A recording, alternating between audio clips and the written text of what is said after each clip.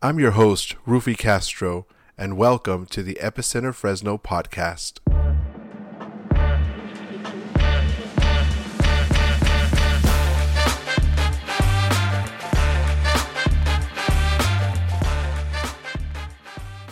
Praise the Lord and welcome back, my friends. The Preaching With or Without You was originally preached on March 26th, 2023. And as always, you could listen to the complete preaching on our Facebook page, our Instagram, our YouTube channel. You can go to our website, www.epicenterfresno.com. That will provide the links necessary for you to get to our social media. All right, well, let's get started. We came out of the book of Joshua chapter 24 and also out of the book of 2 Corinthians chapter 1. In the book of Joshua chapter 24, Joshua is giving his goodbye speech. In fact, when you read Joshua chapter 23, he's speaking with the leaders. He's speaking with the leaders of the tribes. He's speaking with the generals. And he's really reminding them about the importance of serving God. When we get to Joshua chapter 24, he now begins to speak with the children of Israel, with the congregation. And I really like this technique because before he speaks to the congregation, he speaks to the leadership, making sure the leadership is on the same page, making sure that the leadership is understanding the vision that God has placed first in Moses and then in Joshua. So before addressing the congregation, Joshua made sure that the leadership understood what was going to happen. In chapter 24, as he begins to deal with the congregation, he literally lets them know that now is the time to choose if you are going to serve God 100%, or if you're not going to serve him, if you're going to go by the way of the world. There comes a point in all of our lives where we have to make this particular decision.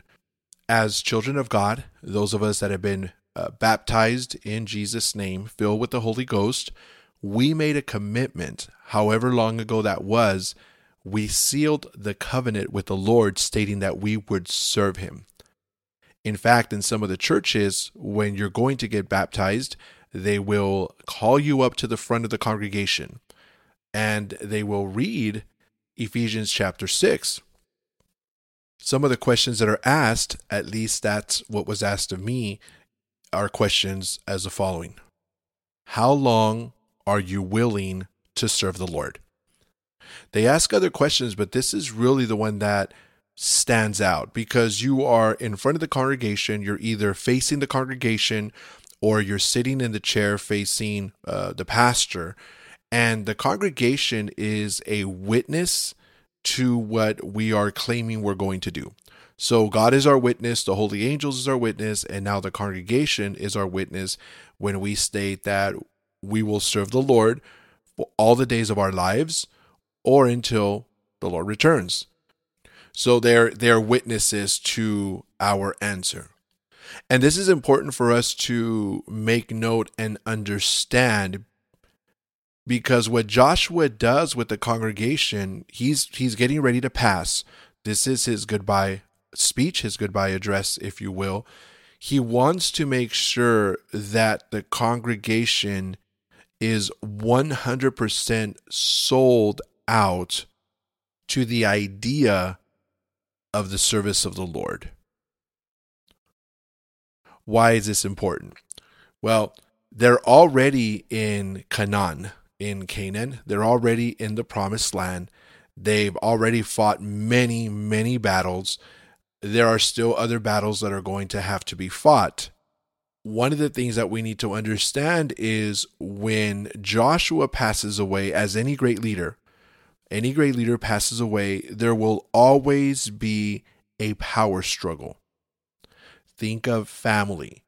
When the patriarch passes away, the matriarch passes away, there's always a power struggle among the brothers, and sisters of that particular family.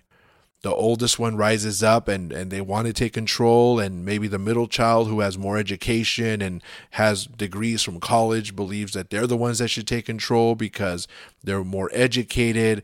The daughter wants to get up and take control because, whatever the case may be, there's always a power struggle. One of the things that we have to remember is that after the time of Joshua, there wasn't a single leader until we get to the time of King Saul. So what happens after the time of Joshua, you have the judges. And yes, there's a particular judge that would rule, but that judge wasn't viewed as a leader like Moses, a leader like Joshua. So when I'm talking about there's not a single leader, there's not a leader in the way that we're used to seeing when it comes to Moses and when it comes to Joshua.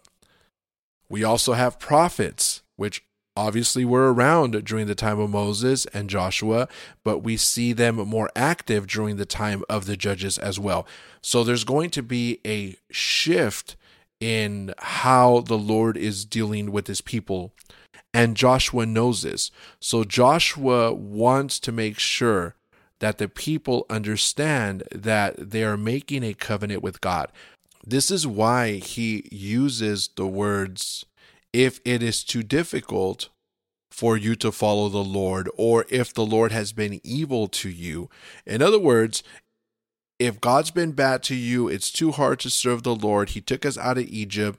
He brought us into the promised land. If that's not good enough for you, then don't serve him.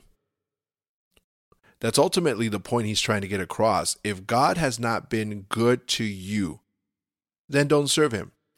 If you want to worship idols, worship idols. If you want whatever you want to do, go ahead and do it. Now, let me pause right here because you may think, wow, Pastor, that's I don't think Joshua really said that. Well, let me explain why it went down that route. Because then Joshua says, as for me and my house, we will serve the Lord. So what he's trying to let them know is on this day, you're going to have to make a choice because we are going to move forward in God.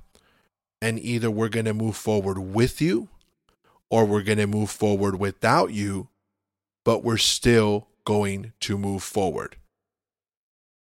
That's the message that Joshua is transmitting to the children of Israel. Now, when we look at 1 Corinthians chapter 1 and we're reading that, we understand that the promises of God are yea and amen, right? They are yes and yes, or they are amen and amen. What does that mean? It means that every single one of us has promises that God has placed in our lives. As long as we are walking in the will of God, you need to highlight that, you need to bold that, you need to underline that, you need to put that in quotes. As long as we are walking in the will of God, God's promises for us will always be yes and amen. That's the catch, though. If I'm not walking in the promises of God, if I'm not walking in the will of God, if I'm not serving the Lord the way I'm supposed to be serving him, then by definition, I'm blocking the blessings that God has for me. Now, let me stop right there. Will God bless me while I am in sin? Yes. Will God protect me while I am in sin? Yes. But there are certain blessings that I am blocking by being in sin. We have to understand that when we are walking outside the will of God, we are walking outside the authority of God, and we are blocking certain blessings, certain answers to petitions that we have before the throne of God because we are walking outside the will of God. So there's a choice that needs to be made. Am I going to choose the things of the world, or am I going to choose the things of God? Because the reality is this: whether I decide to serve God or not, God is still moving forward with this plan. In other words, when that trumpet's going to sound for the rapture, it's not determined on whether I serve God or not. I'm not that special. I'm not that powerful. And I'm not. That day has already been established in heaven. So he's not going to wait for that trumpet to sound just so I can get my act together. That trumpet is going to sound when it's going to sound. It is my responsibility to make sure that I am ready and I am living my life within the confines of the Word of God so that I'm able to hear that trumpet when that trumpet sounds. So the plans of God are going to move forward. Me serving him or not serving him is not going to stop God from going forward with his plans. So the mentality that we have to have as the Church of the Living God, I need to serve God. So when I serve God, I also need to testify of his goodness. I need to let people know about the love of Jesus Christ. If people want to hear me, then great. We will teach them, we will help them, we will be with them every step of the way. But if someone does not want to hear, then I place that person in God's hands and I move forward. I don't stop the work of the Lord because my mother doesn't want to come to church, because my father doesn't want to come to church, because my children don't want to come to church, my family member, right? So I'm not saying you're going to quit praying for your family. You will always pray for your family. But if you're in Fresno, there's over 500,000 people that live in the city of Fresno, and you can't tell me that they're all saved. So our responsibility is, family, I love you, but with or without you, I'm going to serve the Lord. Brothers and sisters in Christ, I love you, but with or without you, I'm going to serve the Lord. Now, understand that once I start walking in obedience, the Bible says obedience is really what I want. It's not sacrifice, it's obedience, right? Once I start walking in obedience, notice how things that have been held back because of my disobedience will start being released. Blessings will start being released. In fact, family members will come to the saving knowledge of Jesus Christ for the simple fact that I am walking in obedience. So I encourage you today to take that stand, to choose this day if you're going to serve the Lord, if you're not going to serve the Lord. And I pray you do serve the Lord and you take the mentality and you say this, right? Well, don't say it to their face, right? But your mentality has to be, with or without you, I will serve the Lord. Don't forget to check out our website at epicenterfresno.com, where you will find links to our Facebook page, our YouTube channel, and our Instagram.